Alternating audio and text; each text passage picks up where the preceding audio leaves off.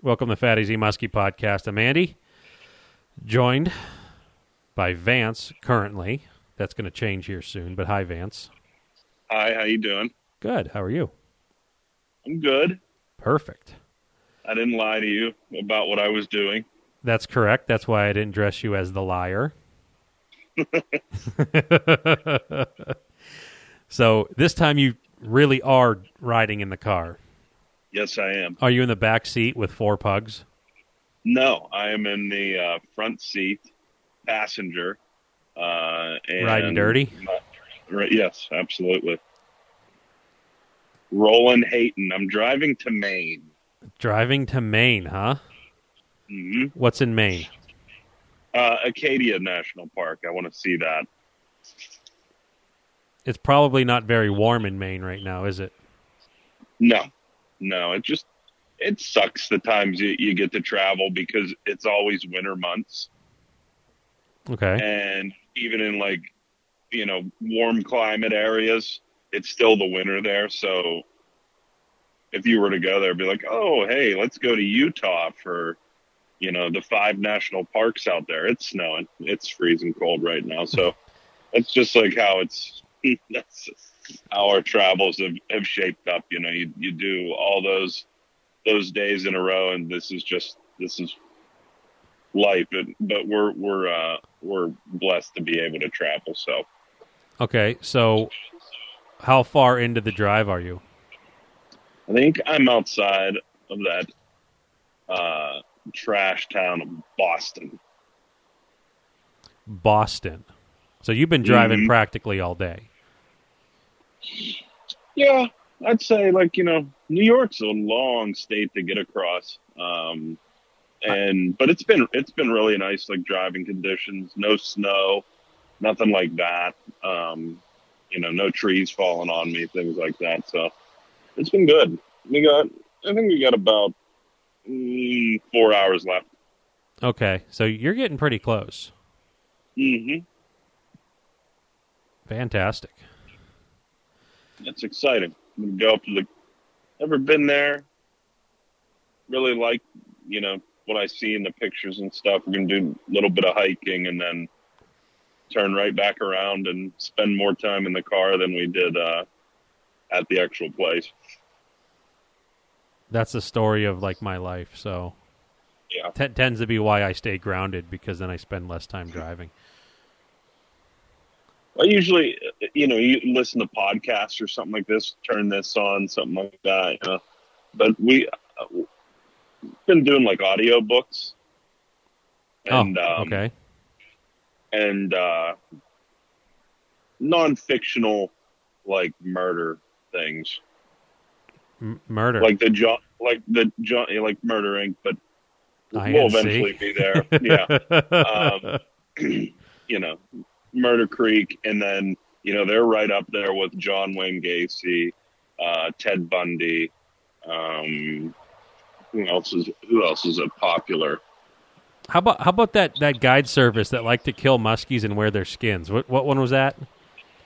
That was us. Oh, okay. My mistake. Yeah, I'm sorry. Murder Creek. Yeah, we'll have there'll be a book about that eventually. I can't wait to hear it. Oh, it is gruesome, let me tell you. I wait till that 79.9 hits 80. Uh-huh. And then I go out on a hunt. Heavy breathing. No doubt. But anyway, yeah, that's okay. Current update right now. So when are you planning on being back home? Sunday. Oh, so you're up there for a while. Yeah, our plan was to drive halfway there today, but I want to get it all the way done today. And that's why you're forcing Lori to drive. Absolutely. Okay. It's just one of those times in the trip where you're just you start feeling heavy, and you're just there's no reason I need to force this. There's an able body in the car that I trust. No, but you got to take a page out of my book and hit Terminator mode. I should, yeah. I should. All right. I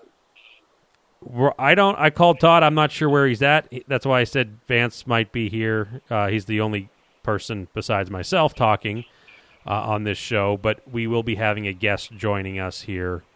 We're going to get through some of this stuff that I just don't feel it was respectful to have our guests sit through. So there's a chance Todd might be chiming in. If that's the case, we're going to get Todd on board when we do. But for the time being, it's just Vance and I. So let's hammer through these plugs. Well, maybe we'll take our good old time.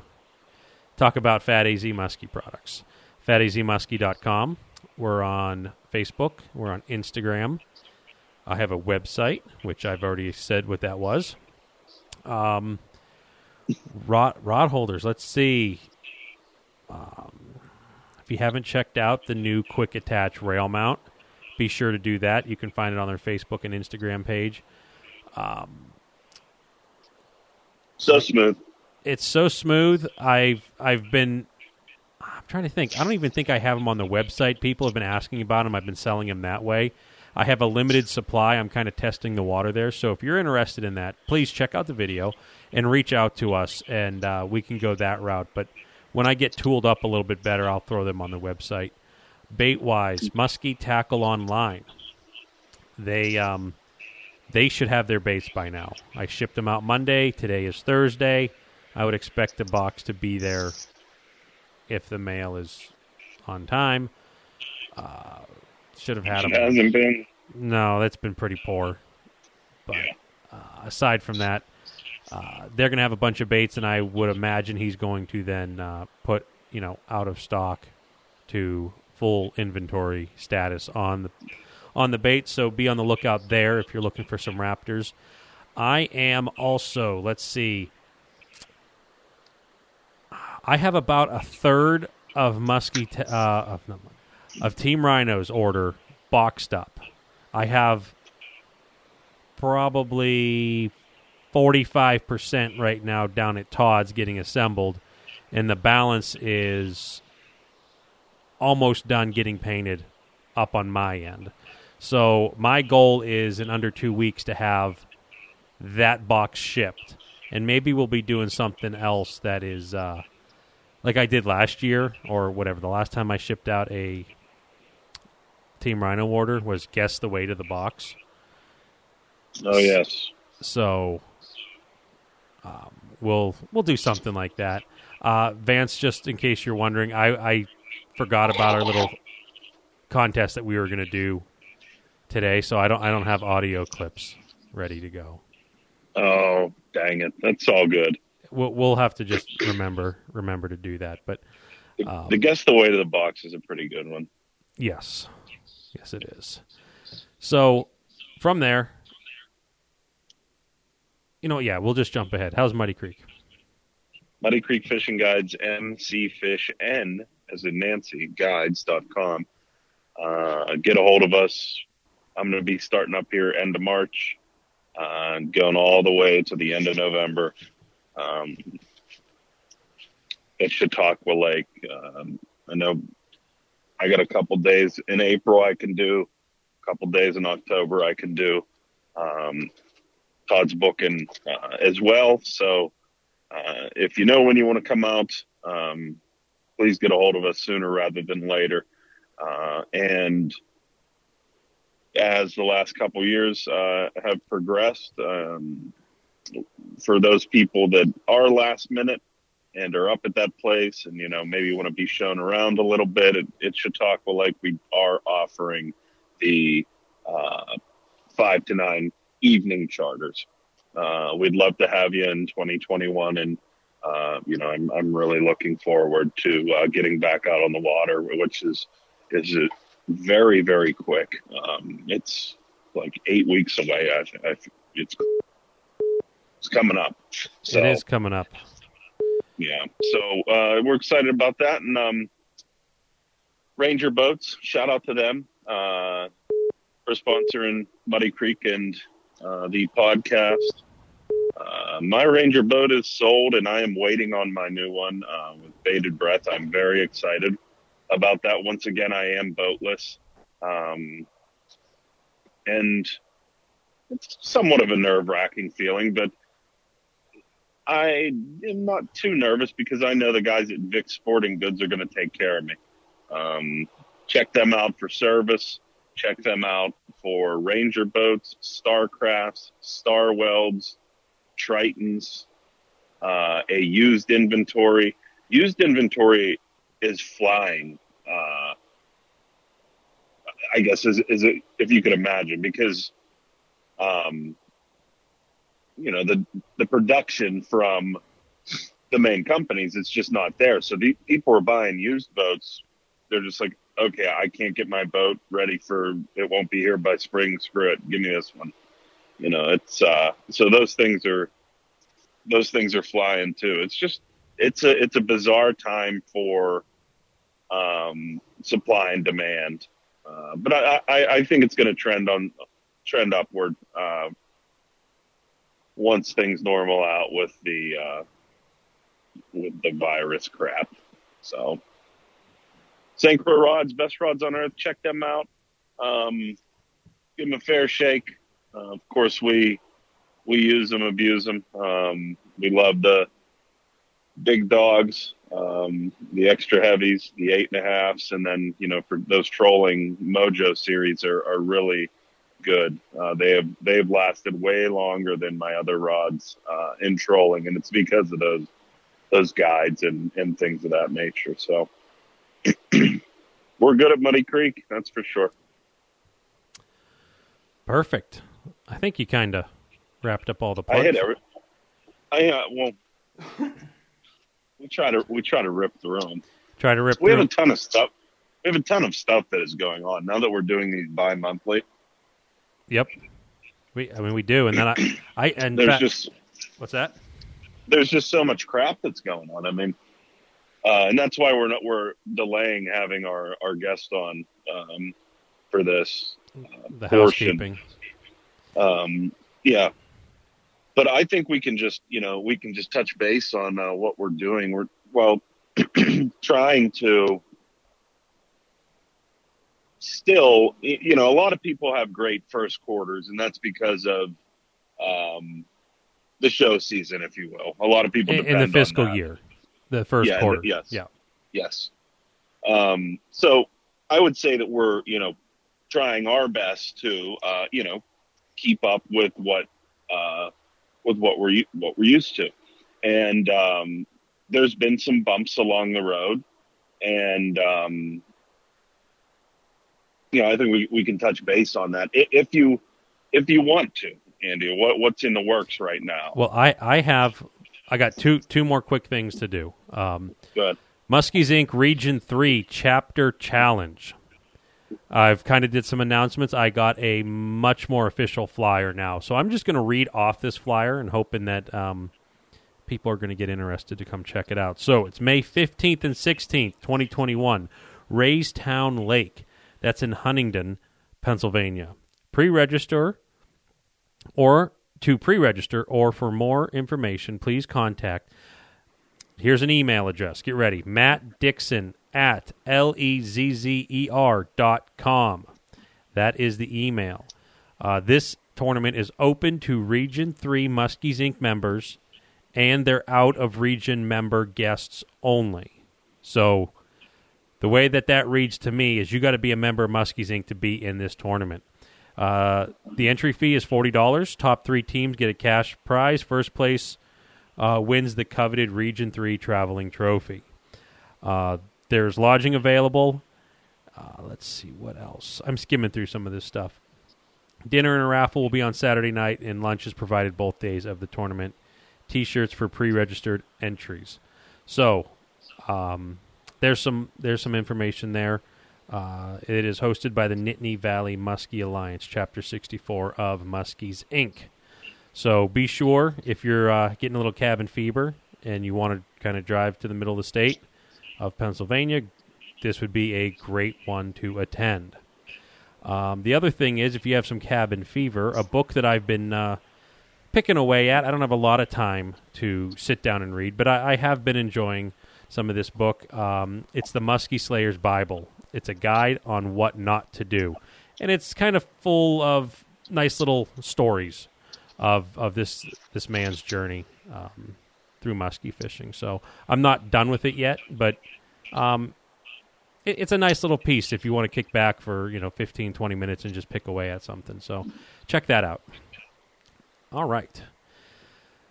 When we were doing the plugs, Todd was calling, so I'm going to pause this and I'm going to get Todd on board. Is that you good with that, Todd? I mean, Vance? Yeah. Okay, I just want to make sure that... All right. All right, I got Todd on the phone now, so... Todd, how are you? I'm doing fine. How about you guys? We're doing all right. We are complete. Yes. The three amigos. I have a new intro, but I'll have to save it till next time. You are going to have to save it till next time. Yeah, it's a good one. Is it written down? What's that? Do you have it written down? Oh, yeah.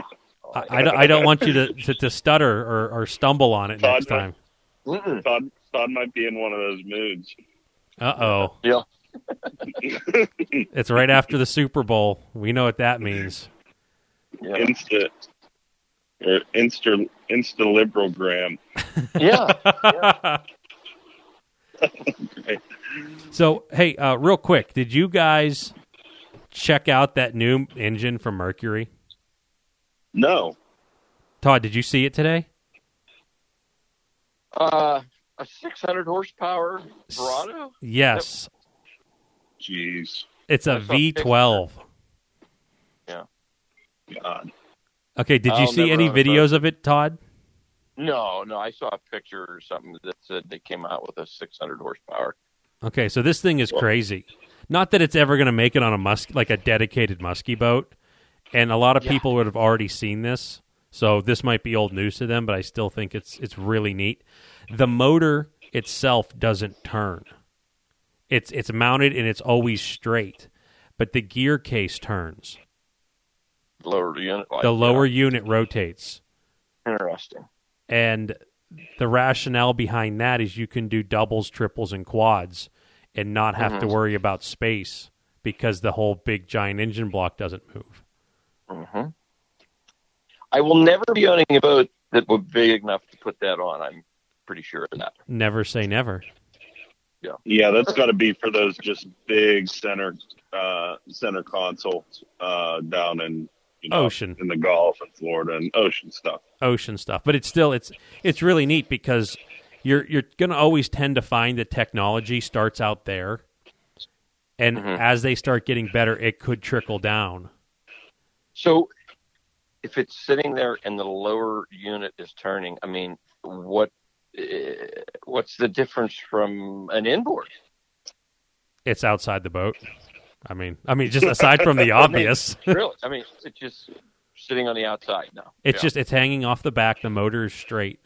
Yeah. It also has a 2-speed transmission, and it shifts gears automatically. Interesting. So, I mean, I've seen a couple short videos of it as it came across my feed. It's not like Todd was saying. It's not like I'm going to be in line to bolt it onto the back of my boat. Yeah. But it's interesting because I know that they've made propellers that were like pitch adjusting props. When it hits such a certain RPM, a set of clutches move, and then the blades get more aggressive. Mm-hmm. And you never really hear of a like transmission, especially not on an outboard. Yeah. So, I'd be curious to see what the performance is, when that technology, if it does reach down into the lower, the smaller engines like the 250s, 300s, and 150s and all that. Mm-hmm. I'd be curious to see how that boat handles. Yeah, it would. It reminds me of those like, I think like Ford or something came out with a parking assist or even a turning assist car where all four wheels moved to make tighter turns and parkings easy. Yeah, Chevy in their trucks for a couple years made something called Quadra Steer, And at low speeds, the tires turn the opposite way. But when you got above a certain speed, the tires turn the same way. And so that means if you turn your car right now, the front goes and then the back kind of like wags the dog to follow. Yeah. Whereas if the wheels turn the same way, the whole thing parallelly like moves across into the other lane. It never really caught on, but in theory, it made a lot of sense. There was something about if you were high speed on the highway, towing a trailer, having your car move parallel over had a more stable trailer. So, I mean, but like that was probably in the early 2000s, and they went back to having regular stuff. But yeah, it's neat to see that. But I don't know. Maybe someday it will trickle down. But it also has like it has a dual prop counter rotating, like some of the Bravo outdrives. So you definitely don't want to hit anything with that lower unit. It would be a very expensive fix for the steering and the gear case and 2 stainless props. You think about how that thing looks, I think we're all accustomed to turning around and seeing the boat, either if it's cable driven or if it's hydraulically driven for steering. Mm-hmm. I wonder where that stuff goes. It's probably all electric. You just got a cable running into it and a fuel line. But I mean a cable, like a data cable. Yeah. But interesting stuff. Yeah. Sounds pretty expensive. Probably. I would venture to say that they're not giving those ones away. Yeah.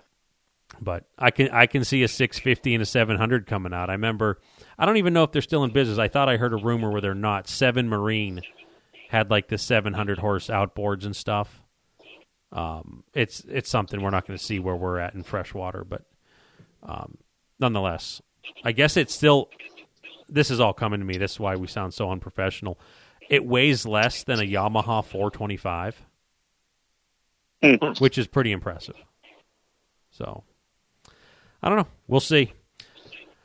All right. So, all 3 of us have been diligently working on the baits, trying to get these things out, trying to get orders caught up, trying to get some inventory to where we can then comfortably start doing some show colors. And gosh, I mean, like if the Muskie Max was coming up, that's the first weekend in March, and we're like, that would give me like 2 weeks right now at this point. Yeah. I mean, even though it's longer than 2 weeks, we still need a week to pack up and do all that stuff. But I would be screwed. Yes. 100%. Yeah. But absolutely. I mean, we might have. Team Rhino and MTO might have had to wait longer than. Yeah, we would have that's prioritized true. differently. We would have prioritized differently because we are really kicking out a lot of baits. So I have a question for you guys. What since there are no shows, what are we going to do with the show colors? I'm going to keep them all for myself. What else would you do? Duh. Well, the idea is to do something like what we did last year, when if we had show colors left over and blanks left over, we kind of just ran with that, and I sold them all through social media. This year, it's going to be similar, but it's all going to be website driven. These things will be in stock on the website and say there's X amount of, this color. There's 15. Here's where you go to get them. Once it's sold out, it's sold out. They're gone. So it's not going to be anything like that. If you want them, you're going to have to be quick to the draw. That's for sure. Bass Draw McGraw. But that's, that's just, it's the way of the world right now. A website can do so much, but the way that you get your stuff out there, you have one platform, and I wish we had another one, but that's the only one we got. And it'll be through social media, and that's how people will hear about it first. Yeah. Yeah, it will. But Todd, how many baits do you think you've assembled this year? Oh, jeez. I don't know. I've spent, it's not like just some of the past years just get together and throw 100 baits together in a day. I mean, I don't know how long it takes me to do, but it should be around 2.5 minutes apiece. Yeah, I mean, everything's going well. I've spent a lot of days, we'll put it that way. Mm-hmm. In the off days, I get to pour baits and, yeah. Feed the beast. I'm a hungry man up here. I need more blanks. Yeah. Mm-hmm. Oh, yeah. Well, you got more blanks coming. Good. Yeah, I think putting together some tough shads. What are we going to do with our tough shads? We did get another batch of tough shads in. Andy put some really cool paint on them and saved a few for myself. Because last time I didn't get them. Now I like this that I get to assemble. I make a little blem in one or throw the screw out to the top, then I get to keep it, right? Yeah, I mean, this is a good time to tell you, Todd, you're not assembling anymore. Yeah. I'm joking, but I'm really serious. Yeah.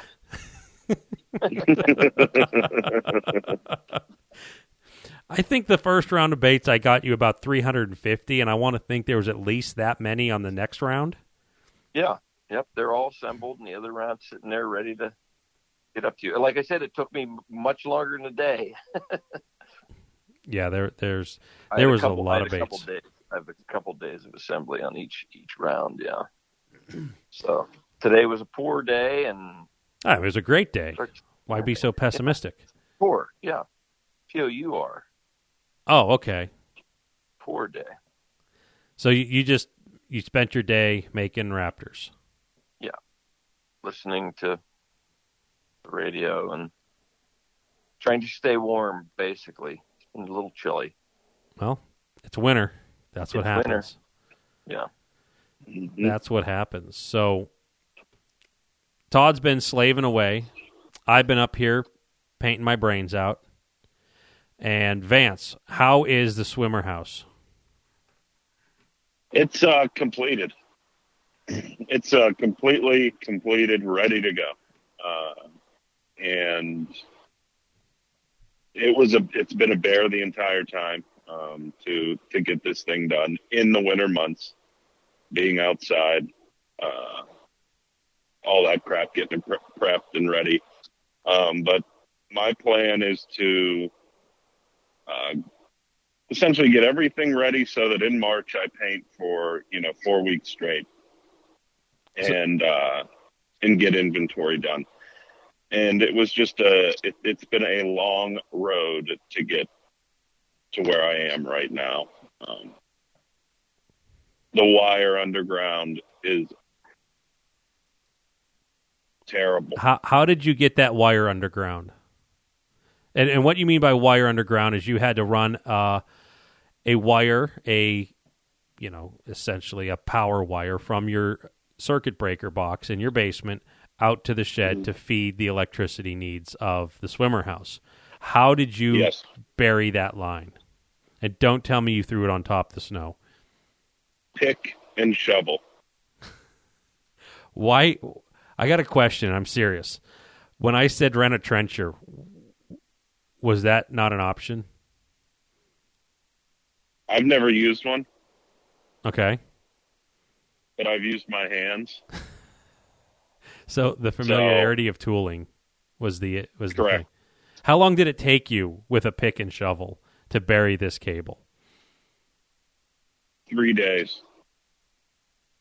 Oh my gosh. The ground is frozen, right? Yeah. Not when you keep pouring hot water on it to loosen it up, right, Vance? No. Keep going in the house for a pitcher of water and dumping it. I thought about it. Yeah, I mean, I'm not gonna lie, but that was by far the worst thing I've ever done in my backyard. At any point in time, did you stop and to ask yourself a simple question, and that question being, "There's got to be an easier way"? I asked a lot of questions. Made a lot of statements too. But it's done. So it's to code, right? It absolutely 110% is. Excellent. No joke. That is what I want to hear. It is. Everything is good. Excellent. And the wiring job worked on the inside, and because it would really suck if you roughed everything in. Everything was roughed in, and I had Sheets OSB up, and I essentially just had to go into that building and then connect to a GFI, and from there, the way that I pigtailed everything should turn on, and it did, and so I was happy about that. But like in the interim, when you're doing like big projects like that, and you're doing them alone, you try to have a deadline, and it seems like the deadline's always tomorrow, but you really, like, if you just concentrate on one thing at a time, you can get that stuff done reasonable. And when that happens, it gives you peace of mind. So while that whole building was done, in the meantime, I picked up some lead off of Andy. I picked up the rest of the harnesses, and I poured those. And now we have more harnesses, and I've been pouring rubber baits to kind of an exact. I'm going to pour them to around how I want to paint them. And that correlates with how I'm going to be holding them. So it all. So you have a roadmap already set. You're like, I'm doing Yes. it this way, and I'm going to make it easier by doing these steps prior. Yes. Now, do you really have a plan, or are you just saying you have a plan? When have I ever said I was going to do something and I didn't do it?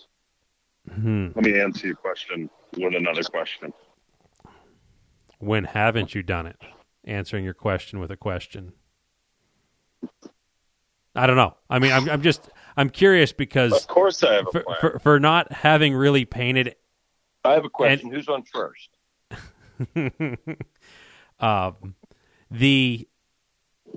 I almost want to hear.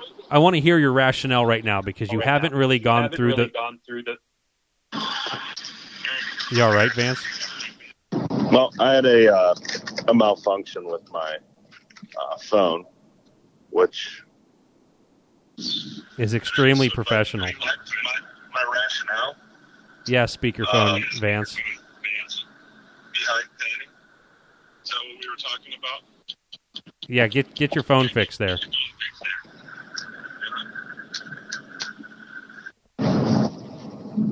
Wrong. You guys got me back now. I'm so sorry about that. COVID. It's okay. COVID. Put your mask on. Put your mask on. Wow, we're getting a great echo. All right, we just got that mess figured out. I apologize for that. Okay, Vance, tell us your plan on painting. Okay, plan on painting. I separated all the harnesses, and I'm going to evenly distribute them to our size and color chart, essentially, that we've been having for, the past 10 years in the swimmers. So I'm not just aimlessly pouring, 50 10s and that are all in one color just to get it done. I'm actually trying to hit a certain number between each size and each color. And from there, I will get our... Okay, so you allocated some colors. Like, Mm-hmm. you're going to have X amount for this color, this one. So then you made a comment about how you hold the bait and what you're going to be doing with the paint. What's the secret trade? Like your secret plan, I'm going to say, because I'm curious to see if that changes at all. That's why I'm hounding so much on this. You mean like how I'm actually going to paint? Like, yeah, like you're saying, this is how my I plan. hold the bait. So I was given 12 bait holders. Okay. Now, when you do this all new, I kind of have to sit there and look at it actually happening and make sense of it while I'm standing there. Okay, I have this bait clipped on this holder. Now I have to make it a perch. What's my first step? From there, once I blow through that first step, where am I going to set the bait where I can easily pick up where I left off? Say I got 12 of them. I paint the first one green, second one green, all the way through 12 green, set them, hang them, turn that thing around, green, green, green. And, essentially where I want to be is by the time I paint number 12, I want number 1 to be dry so I can pick it back up and go from there. And I was tinkering around with the airbrush and using some just blems and things like that to practice getting, fading and getting lines on them. How do you feel you are with your lines? I think I'm going to be fine. The painting part now isn't as intimidating. I think the only thing that I'll fight with is the actual paint itself, if anything, not really that mental battle where like I don't want this to look like crap. I think I'm going to make it look like crap. I lost money. I cost us money. Things like that. I'm not going to do that in my head anymore because I'm very comfortable in what I've built. So I think that's fine. I think like I said, I will fight with that paint. It is very annoying paint. That water-based stuff to deal with. And I just hope I catch it in time before it spiders or clogs and things like that. So I'm really like the light at the end of the tunnel is painting. It's going to be really fun to do that. But then I have to assemble them, which sucks. Now, have you squirted any paint, or were you just playing around with like water? No, I squirted around with paint, got some colors where I wanted them to be, played with thinners and retarders and things like that. So, and used some of our old swimmers that were from my first attempt at painting them, and went from there. Got some pressure dialed in with the airbrush and just practice. What else are you going to do? You just got to jump into it and do it. First, I went with a piece of cardboard. Then I moved on to actually holding the swim bait. So I'm looking forward to it. Well, and here's another thing. So I looked up. Another thing that sucks is with how I talked about like allocating these sizes and numbers. The swimmer might be the most annoying thing that we make from start to finish. One, the molds are terribly old. The wire harnesses are horrible to bend and make. There's just, and then the lead pouring. It's just all, it's all tedious, mind-numbing garbage. And tedious, mind-numbing garbage. Okay. It certainly is. When last year when we had that jig, and I just made one bend the whole way through. You know what I'm talking about. It's not like it's fun. Here's the other kick in the butt. Once they're poured, and I really have to hit them good because these molds are failing over time, and you pull it out of the mold, it's got to be absolutely perfect at the tail. You need an absolute level surface. You need all that stuff to line up. Now you got your bait that you're ready to paint. But you know what you have to do prior to painting is test them. And you can look back on that podcast from 2-3 years ago, whatever it was, when throwing Andy the and I giant rock or whatever. anchors, rods. Yes, the anchor. Everything to try and break up that frog pond that was incredibly frozen over. It was way more frozen than we anticipated, but we got it done. So I have to find a place to test them. Wow, and it's, man. Well, my worst case scenario is I'm going to have to do a pool somewhere. Yeah. You know, and that'll be just fine. But I had some lures running in my hot tub the other day. Do you have your hot tub installed yet? No, I do not. I wish I did. You can. That stays warm. It does, yeah. I need a bit of length, you know, with those things. Yeah. You know, you need to pull them, and just to see what that. You can do it like off a feel, like when you know that one's not running correctly. You can feel that tail pretty good when you're testing them, and you can really like zip through it. But I mean, we're surrounded by hard water right now. So I mean, like it's not something you could do in the bathtub. You know, you need a little bit of you need some room to do it, and so I'll be looking into doing that prior to that March is going to be all painting assembly done, and from there that's pretty much going to be our swimmers for the year, because I'm not going to pick up anything until, you know, Todd and I are done on the water again. Well, you got a lot to do.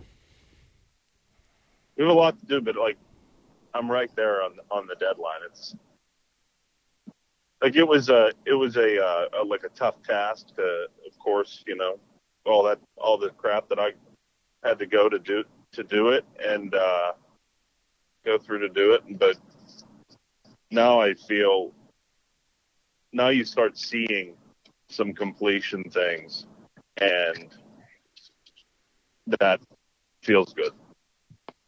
Puts me at ease. Nice. Very good. So I'd say that's a pretty good update of where we are AZ-wise.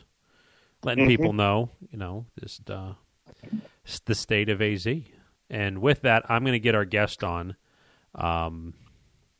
And I'm going to let him introduce himself. So give me a sec, and I'm going to get him on. All right. I got Nick on the phone. Hi, Nick. Hey, Eddie. How you doing? Good. All right.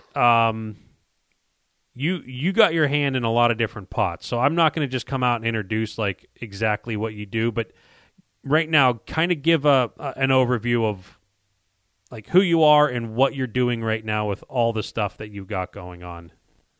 Sure. My name is Nick Shirk. I'm with my company's AMF Marine and Aluminum Metal Fab. We do some aluminum products for the marine industry, being some swim platforms. We do some custom rocket launchers, some engine brackets, kicker brackets, that sort of a thing. And then we're also Ohio certified aqua traction dealer.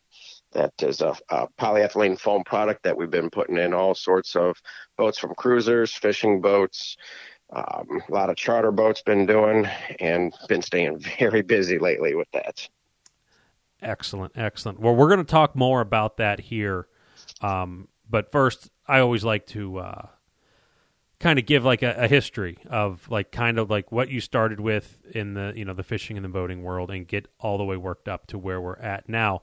And if memory serves me, you are not really what you'd call yourself a muskie fisherman, correct? Never even fished for muskie. Never even fished. Okay. But I hear you're going to be going. Yeah, I'm going to be doing a trip this year with Vance, and, you know, I met Vance at VIX, and, you know, listened to one of his seminars, and I've been an avid walleye fisherman for many years, and did a lot of salmon fishing when I lived out west in Seattle, and figured, man, I've got to get out there and get my hands wet doing that kind of fishing experience. So this is going to be a neat perspective because there's just a whole lot of like shadowed gray areas in the, I guess, the boat setup world of muskie fishing that kind of talking to you prior to this show kind of opened my eyes to some neat things. But before we get too far down into that, kind of start us in the beginning, like what made you like, I don't know, like start off when you're a kid. Give a history of your fishing and all that stuff, and work us up to where we're at right now. Sure. So I've started at a young age. My dad, I got a brother that's 2 years older than me. We've been introduced in the outdoors from a very young age. Started out, as far as I can remember, just pan fishing for crappie and walleye and some of the smaller reservoir lakes around the Cleveland area. Got into pheasant hunting and deer hunting, squirrel hunting at a very young age. And I'd say we did that from as early as I could remember. I remember getting a hunting license or hunter safety course at the age of 8. Was always active in that, and it was just normal thing that I thought everybody did, pretty much. From there, we went out to Seattle. My dad's actually, when he was still working an engineer in the aerospace industry, and we moved out to Seattle when I was into, I think, 7th grade. And that was a whole new perspective with out there and out west with salmon fishing.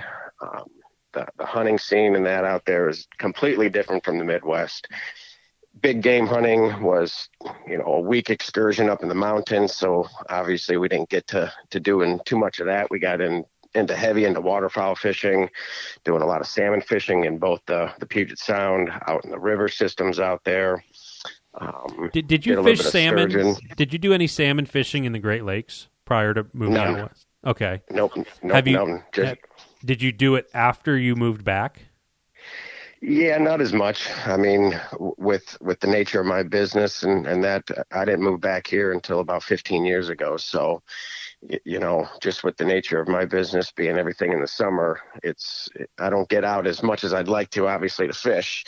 But it was mainly walleye when we came back. The occasional steelhead we'd get into, and that would be more on the lake, nothing really in the rivers, just because of having to have the certain flows and the days to be able to fish. It was usually too difficult to get out there and do it when everything was perfect with the conditions. But every once in a while we'd get into some steelhead out in Lake Erie, but not as much. And like I said, never before until, we moved back. Everything out there though, with the salmon fishing was big out there.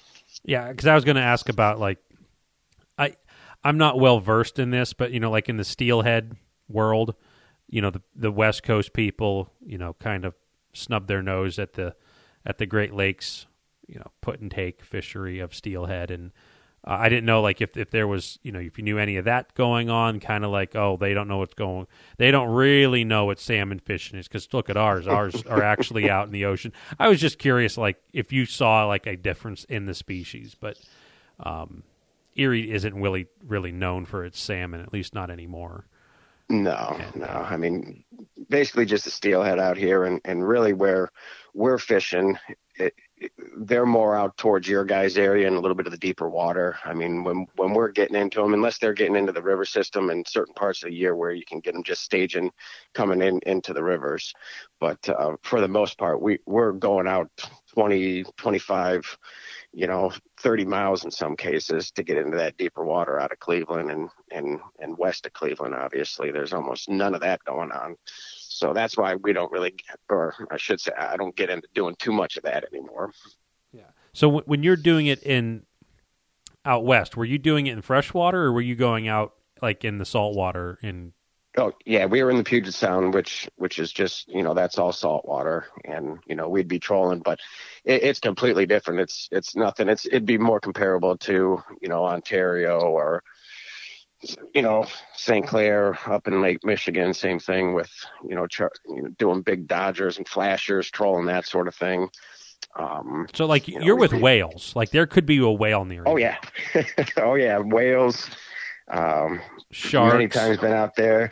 Not so much the sharks because it's the colder water, but oh yeah, there'd be plenty of times that we'd be out and there'd be killer whales out there that we'd see. Always seals.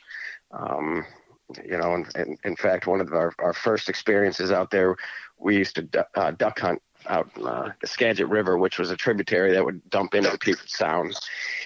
And we went down the river in a little 12-foot rowboat I think it was like a 6 horsepower and motor, and it's 4 o'clock in the morning. We're hearing splashing all around, thinking it's beavers. We hit our lights on. It's pitch black, and we're surrounded by seals. It was kind of an eerie feeling, not being familiar with that, never seeing one actually, and having them all big? surrounded. How big are these seals? Oh, they're massive. I mean, like flip your boat over and eat you kind of massive? Well, that's the thing. We didn't know if they, at that time, this was the first year that we moved there. I'd never seen a seal in my life. So we didn't know if it was going to be, they would just be curious or if they were going to purposely knock us over. But let's just say we got to shore, and that's where we hunted that day. Yeah. So like these seals didn't have like red striped balls of balancing them on their nose like Ringling Brothers. These were like no real deal. They were the size of the boat. They don't look big on TV. No, it's deceiving how big these things get. And what were they doing? Just hanging out, like resting there, or were they feeding or doing something? They were coming up the rivers, and they come up the rivers to feed on the salmon. So Same thing. Yeah, we were just coming right down the river, like I said, pitch black, and hearing splashes. We're thinking it's beavers, and sure enough, it wasn't beavers, it was seals. So we didn't, like I said, that was the last time we went down the river in that boat. We bought a bigger boat after that. Now, did you shoot any ducks that day? I don't think so. Okay. The reason I ask was because it was, heck, I'll ask a different question. Would they take a duck that hits the water? You got a dead duck. Will a seal come over and eat it? I wouldn't put it past them. I think they would. I mean, they're opportunists. They'll get whatever they can. I mean, they're up there feeding on those salmon. I don't know if that's really their diet. I've never seen them go after one, but I mean, if something was dead floating on there, they might go after it. How about have you ever fished in the Columbia River Gorge or up in the San Juan Islands? Never fished up in San Juan. We did some shrimping up there. We would, I'm trying to think, we probably went a dozen or so times and would fish for sturgeon on the Columbia River. Neat. That was my next question. While you were out there, that's where those big sturgeon are coming from, where like 6 people were holding them in the water. Oh yeah. Yeah. Did you ever partake in one of those fishing experiences? Yeah, we went and did a couple of guided trips down on the Columbia and went sturgeon fishing. There, we didn't catch any of the monsters like that. We did have a couple that are throwbacks. They have a real crazy slot limit. I'm not sure quite what it is now. I'm sure it's still pretty strict, but I'm talking, it was like a 4 or 5 inch range that you had to keep a fish in that special slot range. And I believe at the time it was somewhere in the mid 40s, upper 40s to the mid to low 50s of a slot fish that you would keep. And they would do that for conservation, obviously, to keep them big ones in there. But I've had plenty of friends and acquaintances that would catch some of them big ones for sure. And they would breach, right? The bigger ones, some of them would. The ones that we fished and caught a handful of times, I'd say only about 2 or 3 of them actually did. But they're definitely fun to catch. It's like it's still the United States, but it's like a whole different world over there. It's coming from the Midwest. It is a completely opposite side of the world. Interesting. So you got to play around with whales and seals and sturgeons and salmon. And then you were saying, do you got any other cool stories you want to talk about in your time out west? Oh, we really got into the duck hunting hard out there. Like I said, a lot of the big game hunting was more in the mountains, and unless you had getting on horseback and have a week to get up there, that was kind of the big thing. And the licensing up there was completely different than it is here. You couldn't just go out and buy a tag and go out and hunt for the season. A lot of that stuff you had to get drawn for. So we really got our teeth cut on doing a lot of the water fowl hunting, in which I completely to this day enjoy that the most out of any hunting. It's just, there's so much involved with it. I kind of compare it to almost being a charter captain. There's just so much pregame work that you have to do with scouting, with ways for setting up decoys, different ways to call them. Every scenario is different, depending on the day. The weather plays a big part in it too. What might work the one day is not going to work the same day, even, the following day. So, it was a big challenge, and being out there were so many different species of ducks and waterfowl to actually hunt. So we loved doing a lot of that. As far as the fishing goes out there, it was just phenomenal. I mean, different parts of the year you could fish from a boat from shore for salmon in all the rivers. There's many different species that would run at certain times that were in season.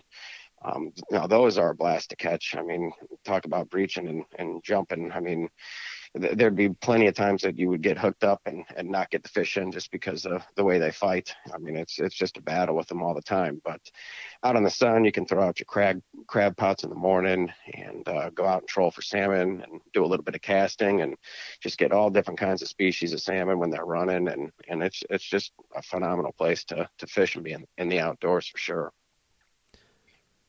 Man, makes me want to go out there. Yeah. It sounds delicious. Oh yeah. Now there always seems that the reoccurring topic is, it sounds like you really like to shoot waterfowl, and there seems to just in today's kind of standard, it's like, at least in the circles I run with, you're going to choose one of two paths if you're going to be a hunter. You're going to be a deer hunter, or you're going to be a waterfowl hunter. And it sounds to me, based off of, like you were saying, the tag system out in the West, like where big game is, like bears and moose and big game, deer are big game, but they're nothing to what's out West. The barrier of entry for hunting out where you were at was enough to push you to the waterfowl, and that seems to be kind of where you've stuck with the rest of your life. Do you kind of feel that's true? I would say so. I mean, I got out of waterfowling a little bit when we moved back here. The difference between the two, I'm not saying that in deer hunting out here, there's a lot of work involved with it, but at the end of the day, you can go out to either public, private land, set up a stand, and get a hunt in. That's not happening so much with waterfowl, at least out here. I mean, there's a ton of scouting that has to be done, and those birds are going to be where those birds want to be. So it's different from just getting out in some woods or a field and maybe seeing some deer here and there. There's definitely a lot more work that's involved with it. I would say in today, I have a little bit more time with, and my daughter's 14 now, so she's not as young, and with my businesses and that all established a little bit better, I have a little more time to get out. So I definitely still enjoy getting out and bow hunting. There's you see so much when you're sitting out in the stand. I mean, this year alone, I've seen hawks come down and get squirrels. I've seen 30 turkey come down sitting right up underneath me when I'm sitting in a stand. I mean, you're always seeing something different. The difference between the two, I would have to say, is when you're hunting and you're sitting in the stand, you're quiet. You're not really talking with anybody. When you're out there in duck hunting, you're around with boats, which, I love everything having to do with anything in the marine field. So that's always a joy to be able to incorporate my passion for boating. It's a great way to get the young kids out there involved too, because you see so much stuff. You don't have to be quiet. You can cook. So there's a few more aspects of it that I do enjoy. It's a social hunting. Exactly. You can get out there with a couple buddies. You can get out there with clients. You can get out there with other friends and family. Everybody can get out in a blind and conversate a little bit. And yeah, it's an enjoyable time for sure. Yeah, that's what some of my buddies say. It's social hunting. It's fun. You sit there and you talk and whatever. And yeah, there are times in the woods I'm like, man, really like to make some noise right now, and it's kind of boring out here. Yeah. There's some days that just suck, but Interesting.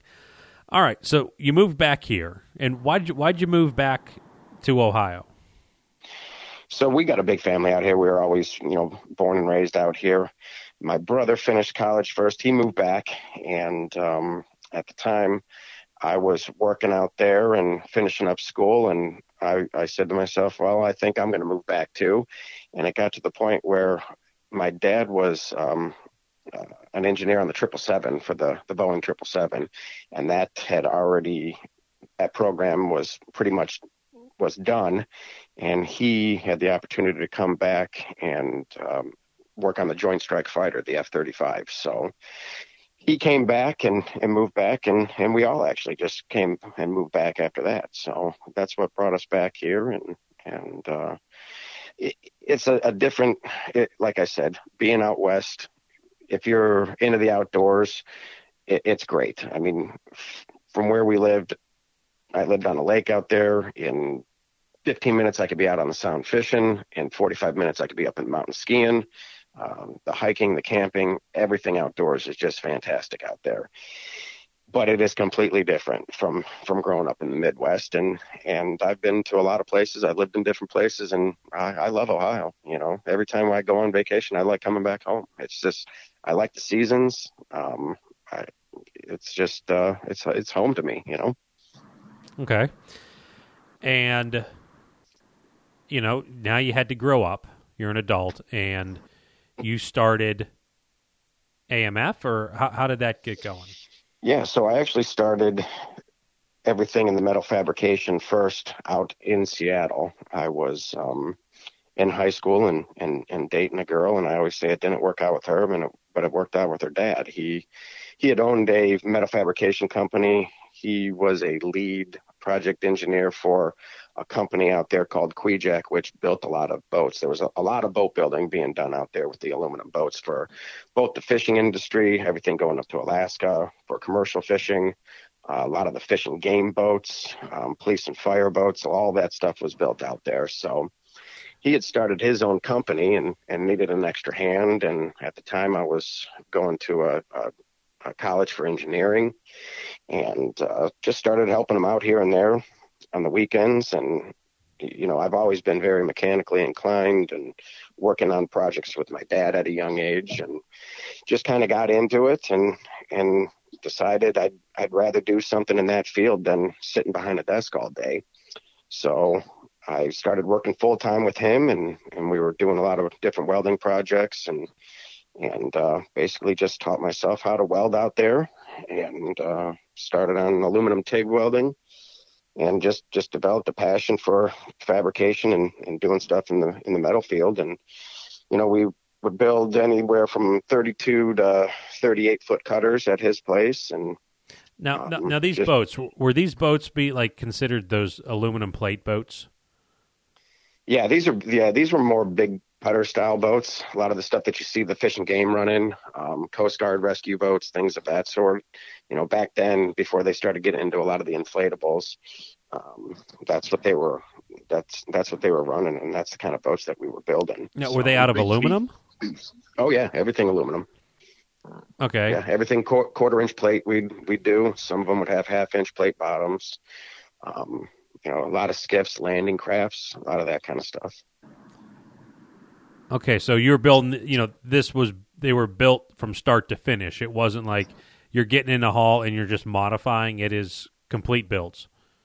Complete builds from plate, yep. So we would do a lot of those cutter boats, and, that's really where I started doing a lot of the marine stuff. We would do a couple different projects for companies that radar mounts and that sort of thing on top of doing the boats. And did that all the way until I moved back here. We would build a lot of small skiffs and river boats. I built my own duck hunting boat. Started out there with him, and he's since passed. And when I got back here, I started that boat with him and finished it with my dad. So it's kind of one of those boats that's going to be in the family for generations, obviously. But yeah, when we moved back here, I took a little bit of time off to figure out what I really wanted to do. And I missed that. And I worked for a metal fabrication company out here and was a foreman there for about 10 years before I went out on my own, and that was, 13 years ago now that since I've been on my own doing it. And, we developed our own line of aluminum swim platforms for boats, and got more out of the boat building stuff. It just wasn't as big out here as it was out west. So, we'll do some every once in a while, but yeah, started doing the swim platforms, some engine brackets. We've been doing a lot of that stuff here lately with a lot of these boats converting from, IOs and inboards to the outboards now. So we do a lot of the engine brackets and swim platforms, like I said. Let's talk about those engine brackets. Yeah. So someone has a boat. Let's just say, and I've read articles and stuff on people converting this stuff, but I want to spell this out. So you have a boat and you like the hull, but the IO it's tired or it's kind of in the way, whatever. So people will then take out the IO, junk the engine, patch up the transom, whatever it is. If it's an aluminum or if it's fiberglass, they more or less fix the giant hole that's the outdrive and make it structurally sound. And then you make brackets that they will hang the engines off of that fasten to the transom. Yeah. Okay. What's the advantage? I mean, so I've seen some of these brackets like 2 or 3 feet long. What's the big advantage of having a motor set back? Do you do those big setbacks? Yeah. So there's a couple things with them. If we're doing a full conversion, there's plenty of benefits. Number one, you're getting away from that big, in some cases, either a single or a twin, big blocks that you're running in there. So you're getting rid of the motors themselves. You're getting rid of the outdrives themselves, or if they're inboards, all the gear that runs with them. So the weight reduction is phenomenal.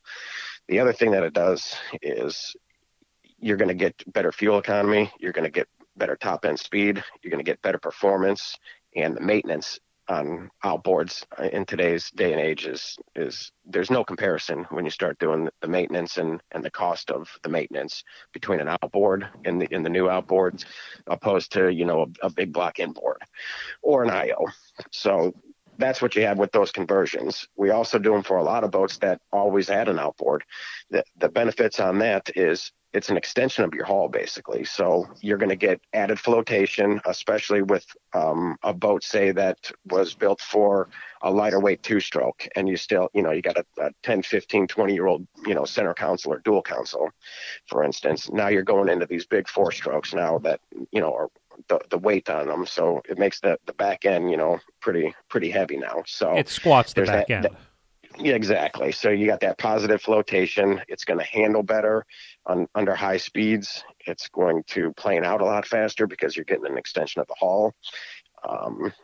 And it's just with the further spacing away from the boat, the performance. It's almost comparing, a tiller model to a model that has, a remote steering. It's just so much more responsive. Mm-hmm. So we'll do them for the big ones. We'll put 300s, 350s, 400s, do singles, twins. So they're pretty beefy brackets. We'll do them out of 3/8 plate. And then we'll do integrated swim platforms into them too. Guys put their coolers in there for fishing and gives you a little bit more space to get in and out of the boat. Also, we'll also do them where they're not even running a big motor. They're running a sport craft or something, and these guys are out on Erie trolling, and they want to have something that they can throw on a 15 pro kicker on there and be able to put the hours on that trolling motor. So we do a lot of different conversions with that, where we're just doing an integrated platform that they can put their coolers and gear on, and then still be able to throw a pro kicker on there and get that added performance or not really performance, but the added fuel savings and wear and tear on their big motors. So we do a lot of those. And you would be the guy to come to with, we always, kick this topic of discussion around with center consoles and how form-fitted they are at the transom area. And out here, people love their kicker motors. But with that center console, it has a unique shape on the back. It's not necessarily an easy 90 degrees where you could just go and hook up a kicker to it. Mhm. Are you the person that people could come to, and you would design something for, say a 23-foot center console to have a little kicker motor on it? Oh yeah, definitely. We'll build a little integrated bracket right off the side, especially the ones that are running a slop well that, there's no way to even hook one up if you even wanted to. So, Yeah. We do get a lot of guys that do run that off the side. We can run a little dive ladder off of it, or a telescoping ladder that goes up underneath too. So everything's all fully integrated. I mean, as long as there's the space on the side, we can definitely arrange for something to be put on there. I find it difficult to trust the transoms. So, like, I have a 6-inch jack plate on my boat, and I just look at the added leverage, and I'm like, it's going to rip this transom off my boat. I just know it will. I'm going to hit a wave, and my motor's going to fall off, and I'll have a giant one side of my boat missing. When you space back a 350 or a 400, and you're using 3/8, and you're taking it back 30 inches, is there consideration for internal brackets, or is it boats are just built that strong? No, yeah, those transoms, I mean, in most cases, you're getting into 3 inches thick on a lot of these boats. So, that's the structural component of it. I mean, when you look at everything else is that, on a lot of these too that are running outboards, they've got their outdrives and everything all through there. So what we'll do is we will back them up on the insides. There's a lot of bolts too that are holding it up. So, we're putting 1/2-inch bolts in most cases that are going to be supported on there. Now, the 3/8 plate is more or less just where the engine itself is hooking up to. So tops, bottoms, we'll run those out of 3/8 plates. We also have, some 1/4-inch plate that's involved with it with some gusseting brackets on the inside of it. We fully weld inside and out, the whole bracket itself. But as far as a weight on them, they'll range anywhere from about 100 to up to 200, 250 pounds, depending on, what motors are going on there. If they're running, as high as trips on some of these boats, we don't get into doing too many brackets when they're running trips, just because their transoms are already set up for that. It's more, doing a single or a twin conversion. Okay. But yeah, I mean, as far as these transoms are, plenty strong as long as your transom's not rotted out. But yeah, there's no worry. I mean, you think about when you got your outboard and you got that thing tilted all the way up, in some cases, and you're hitting waves. There's a lot of leverage cantilevering out on the back of that boat as it is. Mm-hmm. It's definitely the most structural strong part of the boat. So, as long as you got a strong, non-rotted, solid transom, you're fine. A lot of confidence right there. I still think mine's going to rip off.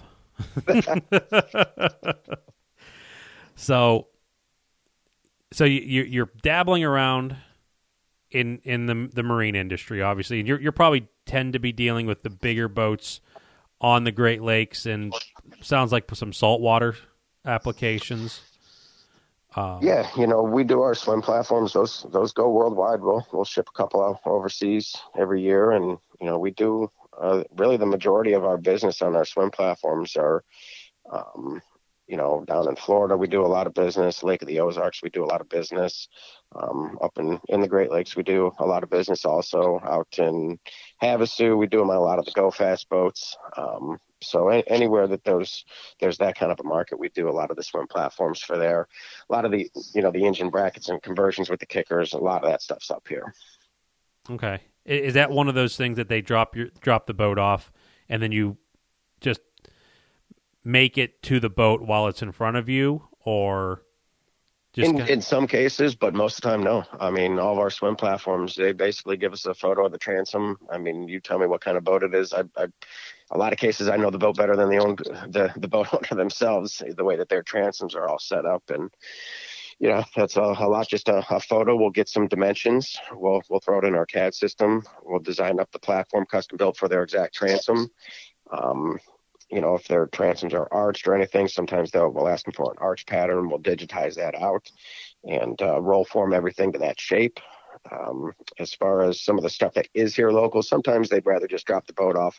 We get pretty busy that we don't even mess with installs. We'll usually just sub that out to some dealers around here that we deal with.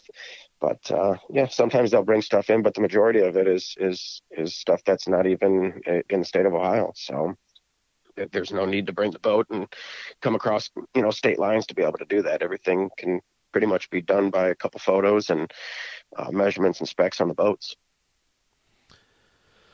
Neat. So that, if that catches anyone's ear, I mean, that's definitely be a place to look at. Do you have a website for that? Yeah, everything can be seen at amfmarine.com.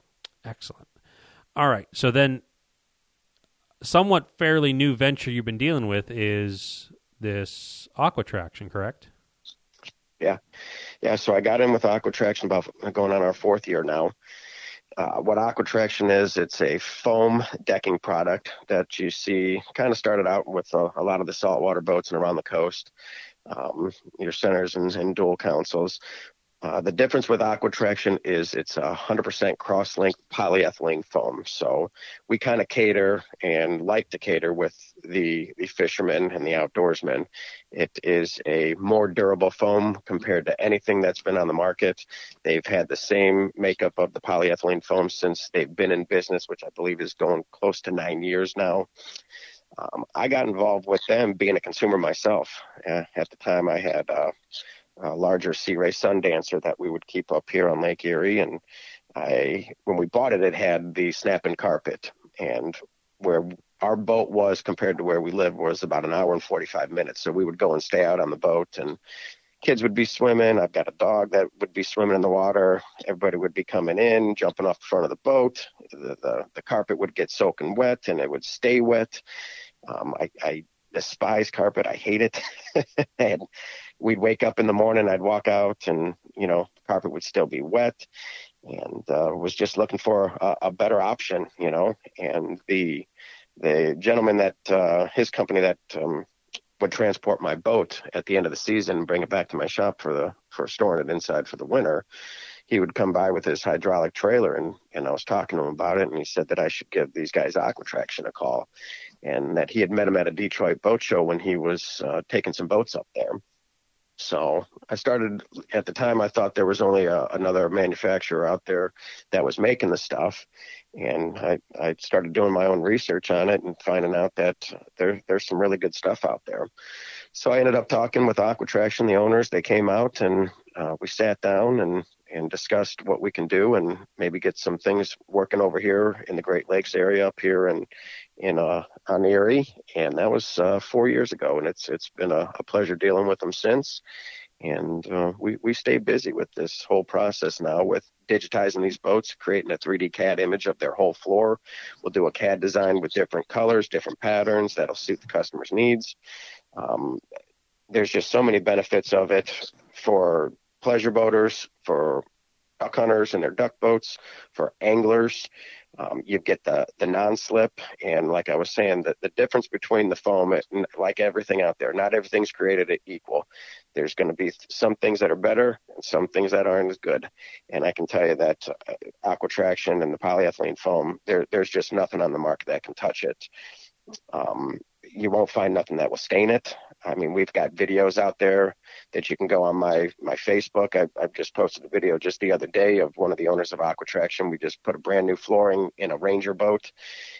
Right now we're doing not only the cockpits in the Ranger, but we're doing full conversions with ripping out the carpet, reglassing the hatches, putting this the Aquatraction even up on the top decks on the hatches. Everything is on its own individual piece, so you don't have to remove anything when opening hatches. But we've got grease, oil, motor oil, gear lube. We put walnut wood stain on the product. Everything comes out of this. Mustard, beet juice, red wine, fish blood. That's one of the biggest things that we get from the anglers. And we do this in a ton of charter boats. What they ask us, well, what about fish blood? What's it going to do if we get fish blood? Or if I go down, on a big cruiser style fishing boat, and they come out of the bilge and they've got, grease or oil on their shoes, and they get it on the floor. Don't have to worry about any of that. It comes right out. I mean, it's just fantastic stuff. You've got the non-slip, the sound dampening when you're fishing skinny water, dropping stuff on the boat, especially some of these aluminum boats. The cleanup on it is just phenomenal. And at the end of the day, when you're out on the water, just the comfort of it, it adds that added padding, and it's a great look to any boat. It'll update any boat. It's just phenomenal stuff. Absolutely. And, just touching base on what you first said there, I don't know a fisherman that really likes carpet. I think it's probably the worst thing on all fishing boats, carpet. It wears, it mats, it stinks when it gets wet, and it's tough to clean and upkeep, essentially. So that's I'm shocked that I don't really know. Like I said, I don't know a fisherman that says, "Hey, I want carpet." When we first got our Rangers, Todd got the model 1880 in essentially their offshore style decking, so he didn't have to deal with carpet. My old boats didn't have carpet. Vinyl floor. Vinyl floor. Now it's terrible. Love everything about them outside of that carpet. So this product, I'm shocked that it didn't hop on as a boat option. Yeah. No one's hopped on, just hopped on this and said, let's put this down instead of carpet. Yeah, there's been, some manufacturers out there, and, a lot of guys just think it's for the saltwater boats, the center and dual consoles. But for instance, we've been with Warrior boats for, I think going on 3 years now, and it's not even an option anymore. It's a factory standard in all their boats. It's just, you mentioned even the vinyl floors. When you start getting into those vinyl floors and it's cold and it's wet, that stuff's slippery. There's nothing. You get a little bit of fish slime on there. There's just no traction to it. We'll go out and we'll fish the fall brawl, all the way into, October, November. And it's getting cold out there and freezing. And I'm out in a duck boat breaking ice with the stuff. I mean, there's no slip in it. I even say to my customers, the wetter, the better, in those cases. But yeah, it's taken a little bit of time, for some of these fishing fishing boat manufacturers to kind of hop on board. And, you go around to any of the East Coast and Gulf Coast. I mean, it's in all their boats out there, and yeah, I don't know why it's taken them so long to get rid of this carpet. I can't stand carpet. I said, and that's why I opted to get the boat that I got, because it was the only one I could find at the time with the styles that I was looking and the sizes that I could get that did not have carpet, because I've had lots of carpeted boats, but I say all the time to people, I don't know who is the person who said, let's put carpet in the boat. That makes no sense to me, and it still doesn't to this day. Now it's one thing, I guess, for the guys if you go out and fish once every 2 weeks, and we just take it in, you dry it out. Well, I can't do that. We're fishing every day, and just as you said, it's a mess. I mean, it's wet. Guys are getting on the boat 3 days later. I'm like, oh, make sure you put some rain pants on, because if you kneel down, you're going to get soaked, because it rained 3 days ago and the sun hasn't been out and my carpet is still wet. I can't get it dry. That's the part that drives me crazy. Yeah. Yeah. I mean, we're putting it in, and with the closed cell feature of the Aqua Traction, you can spray it down, you can pressure wash it, and literally, within 20 minutes of that thing just being in a complete downpour rainstorm, it'll be dry, so nothing absorbs to it. It doesn't mold. It doesn't. It's going in most of those boats. You can just wash it down. Without a doubt. Yeah. That's, I'll tell you, we were on my dad's center console, this summer catching walleye on Lake Erie.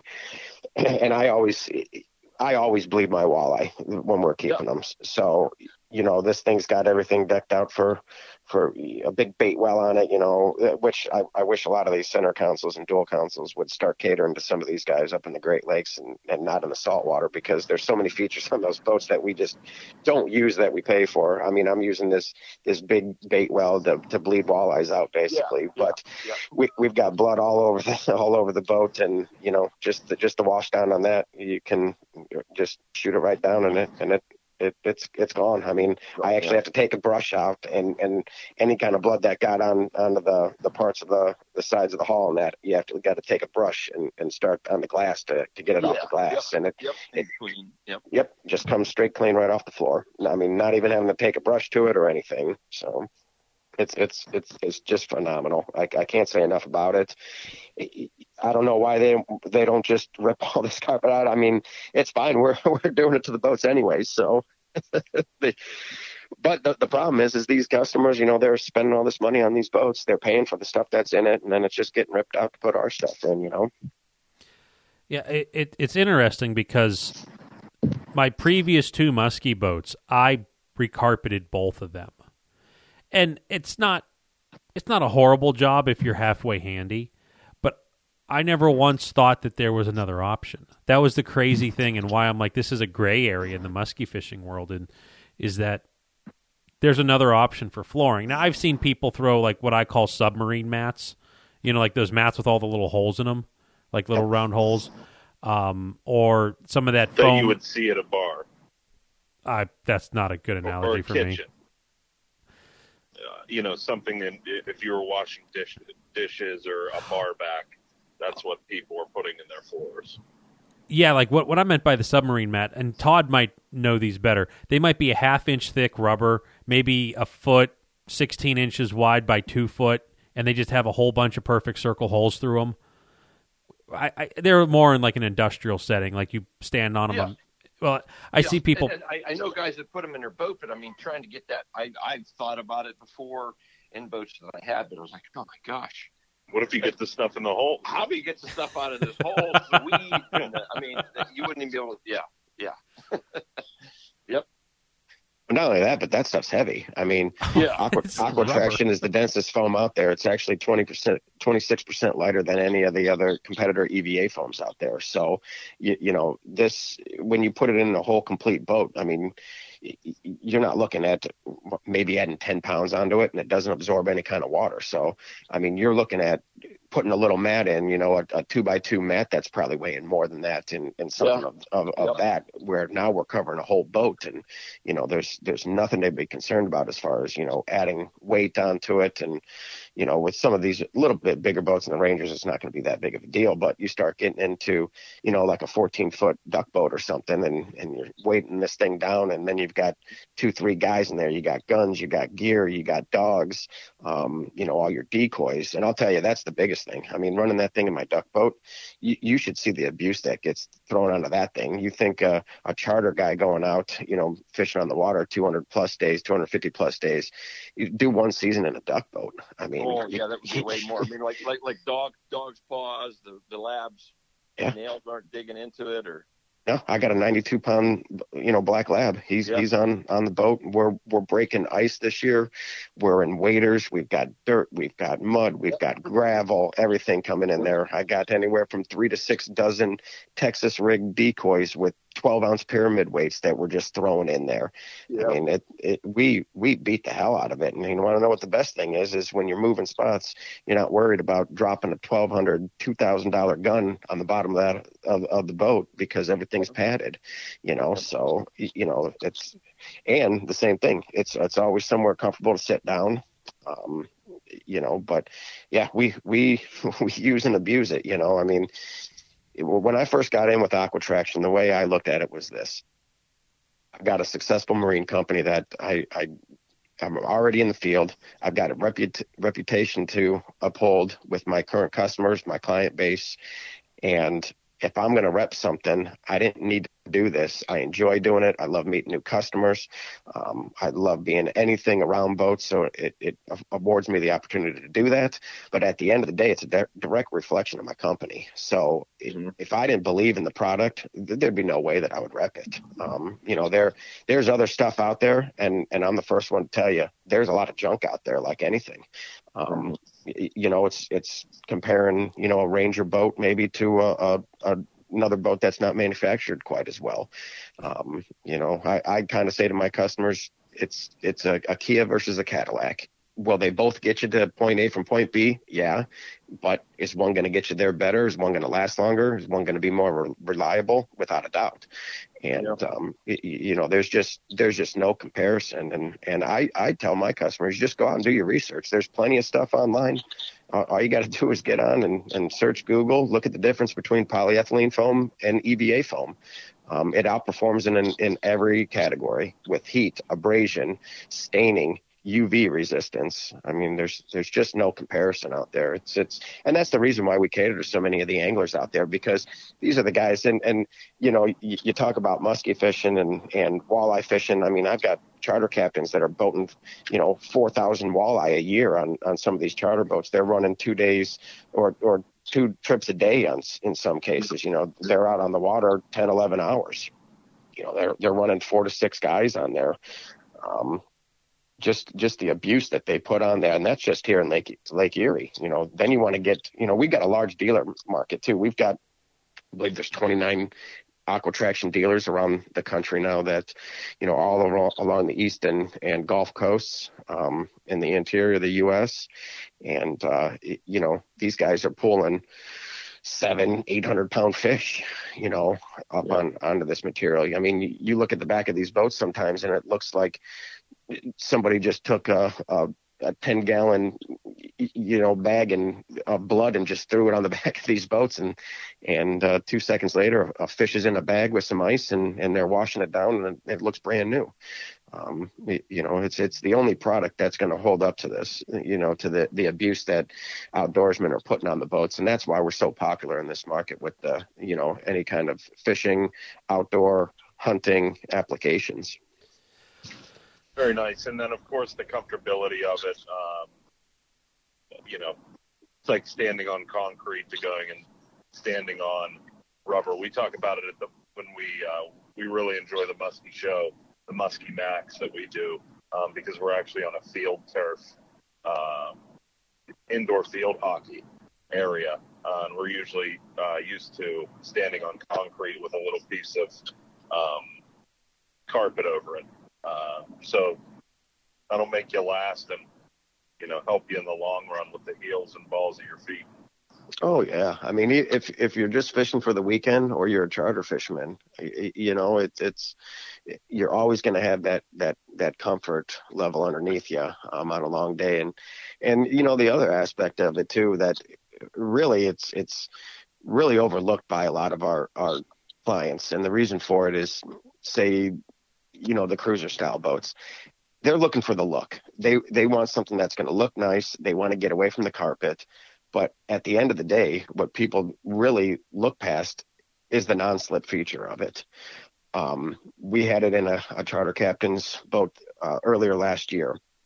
A week before we put it in there, he had a guy slip and fall, bust his head open on his boat. And he called me up. He says, how soon are we to getting this? Which we have the fastest lead times too. Even in the heart of the season, we're about 3-week turnaround from digitizing the boat, getting approval drawings, getting material, and getting it installed in your boat. If you're out on the water, last thing you want to do is see somebody get hurt. And, after listening to Vance's seminar that he had at Vic's Sports Center over there,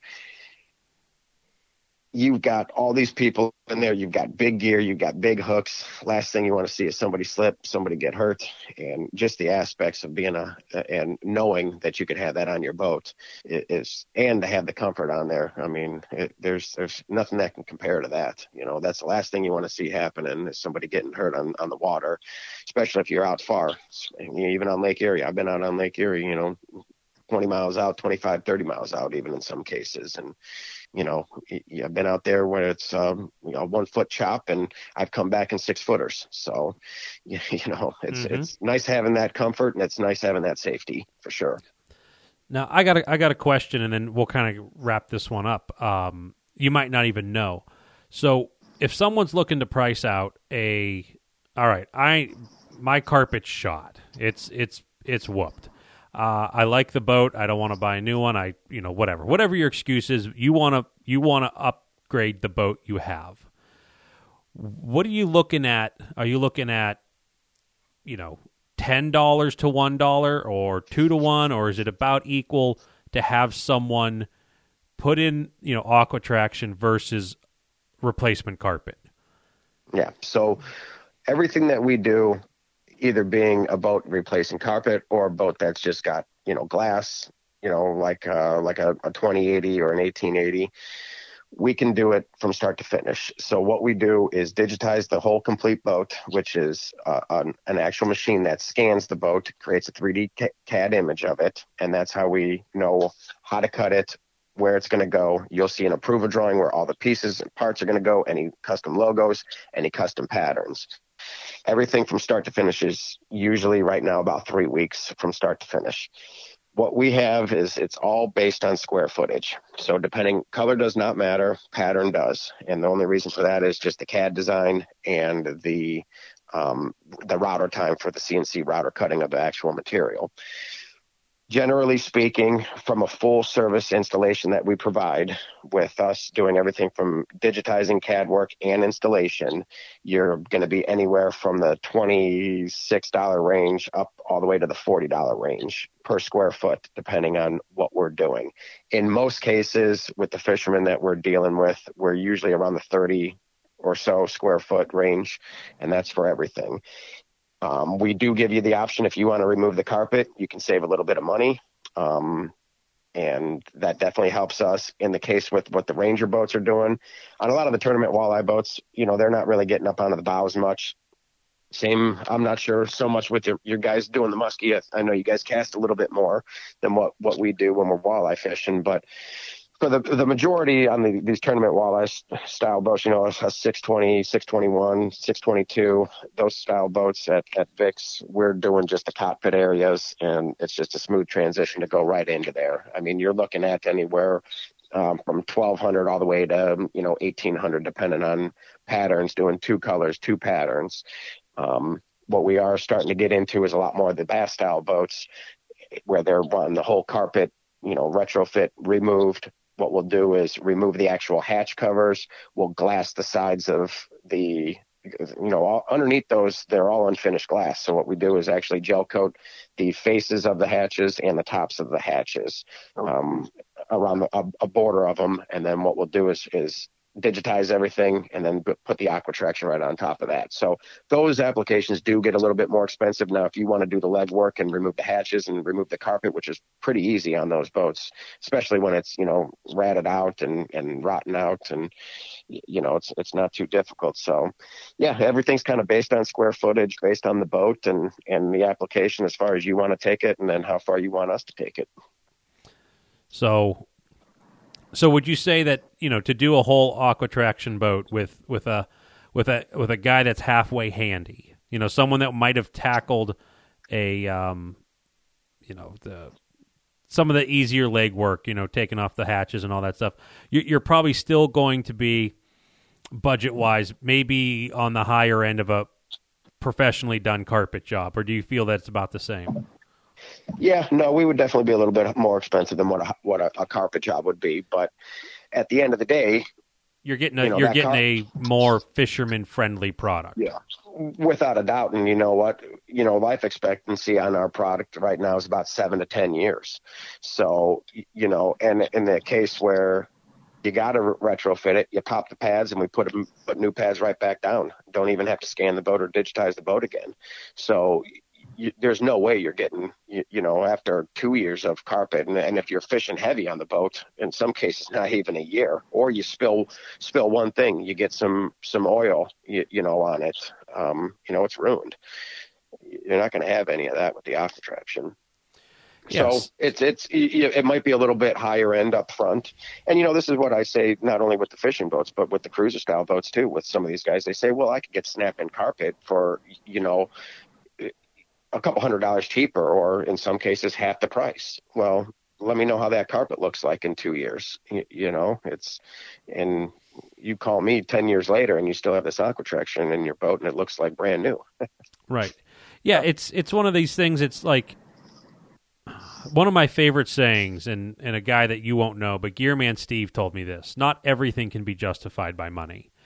And at least kind of exposing this, it's still like new to me, the whole subject, when Vance says, hey, I was talking to this guy, check some of this stuff out. And, there's a huge amount of benefits to this. Now, is it for everybody? No, I don't think it is. I mean, some people, throw down a sheet of plywood and, put a couple drywall screws into their boat and call that a floor. But it's neat to at least expose some of these options. And this is kind of like the time I've always taken personally to, all right, if I'm going to do something to my boat, you do it in the off season. That's because then you have time to do it and do it right and think through and, and take your time to do it. So it's kind of a well-timed, meetup, how you and Vance met and the whole VIX thing. So yeah, I mean, anyone that's listening to this, they can hear like the advantages of over carpet. There's still something like when you look at a brand new boat with brand new carpet, to me, it's like, wow, that's like a cozy feel. You kind of run your hand over it. But you're right. I have in my boat, there's stains and stuff. I don't know where the stains came from. The boat's almost 20 years old, but it's my boat. And, it's just one of those things. It's like there's a huge a huge advantage right from the get-go to even consider this. And like you were saying, if something happens, you can pop a panel off because it's like bonded down with adhesive. You can remove a small section and put another one down. And you probably don't have to worry about color fade and matching stuff, right? Never do. No, Aquatraction's got the most UV inhibitors in it. So it doesn't fade with the sun. And I'll tell you, with popping the pads, the only time really that we remove a pad is for two reasons. Typically, so the adhesive that's all impregnated into it is a 3M product. It's a 3M PSA, which is a pressure-sensitive adhesive. Same stuff that they've been putting on like their DA pads for their sanders for years and years and years. I've been putting the same 3M tape on my swim platforms for 20-plus years. The glue there's no other added bonding agent that we have to put on the boat. In some cases, on some of the non-skids, we'll do a Primer 94, which is a 3M pre-treatment. But as far as the popping of the pads, only time I've done it is for, say, a charter captain that sold his charter boat, and we had his logo on there. And when he sells the boat, we want to pop that pad, and we just put a pad that doesn't have his logo on it. Same thing with a boat name. That's typically the only time that I've ever had to pop a pad since I've been doing it. So that's neat. So like, you can get it with Muddy Creek Fishing Guides right on the front deck. Oh yeah, we can laser it, we can router it. The sky's the limits. I've had people put their kids' faces in it with the laser. I mean, it's that precise. Yeah, we can do anything when it comes to that. We teamed up with VIX this year. We've done some logos with VIX. We put the Ranger logos on some of the boats. Not only with VIX, we're teaming up with the LEWT and the Big Water Walleye Championships this year. So there's going to be a lot of Ranger boats that are going to be fishing that, and other fishing style boats that are going to be in these tournaments fishing, and we're going to be doing some discounts for those guys, for those members. Once it starts getting out there a little bit more and people, like you said, realize that, hey, this is an option for my style boat, not just the saltwater style boats out there, then they're definitely going to jump into it once they start seeing it and seeing the performance of it too, and the durability of it. That's the biggest thing these guys keep saying. If they go on our Facebook page right now, you go on Facebook and go to AMF Marine's Facebook page and look right on there. There's one of the owners, Josh from Aquatraction. We just did a brand new Ranger install on there. He takes permanent Sharpie marker onto it. He puts walnut wood stain on it, puts a grease gun and just shoots grease on it, takes a bottle of motor oil, pours motor oil on it, lets it sit on there for 15 minutes, and you just go take a look at the video and you'll be amazed. I've never cleaned anything other than just using Dawn dishwashing soap. You can use a pressure washer on ours. That'll void the warranty on any other manufacturers. Just go ahead and take a look at that video and look at it yourself. I'd be more than happy to demonstrate any of those chemicals I've poured. Bleach, acetone, diesel, gas, mustard stains everything, fish blood, beet juice, red wine. It'll all come out of this product. You won't find nothing that's stained. If it stains it, I'll replace the pad for you. So a lot of these fishermen can't believe, well, what happens when fish blood gets on it? They think that's, we're grinding midges or mayflies out on Lake Erie. That all comes out of this flooring. Nice. Very nice. So with that, Vance Todd, you got any questions for Nick? Good enough. Perfect. All good, man. All right, Nick, thank you for taking time out of your busy schedule to sit down with us for about an hour or so. Yeah, no problem. I appreciate it. All right, excellent. All right, with that, big thanks to Fatty Z Muskie Products, Muddy Creek Fishing Guides, St. Croix Rods, Ranger Boats, and Vix Marine Sports Center. So, all right. Good show, and everyone stay warm. Good luck if you're ice fishing or if there's any other outdoor activities that you're doing, and thanks for listening.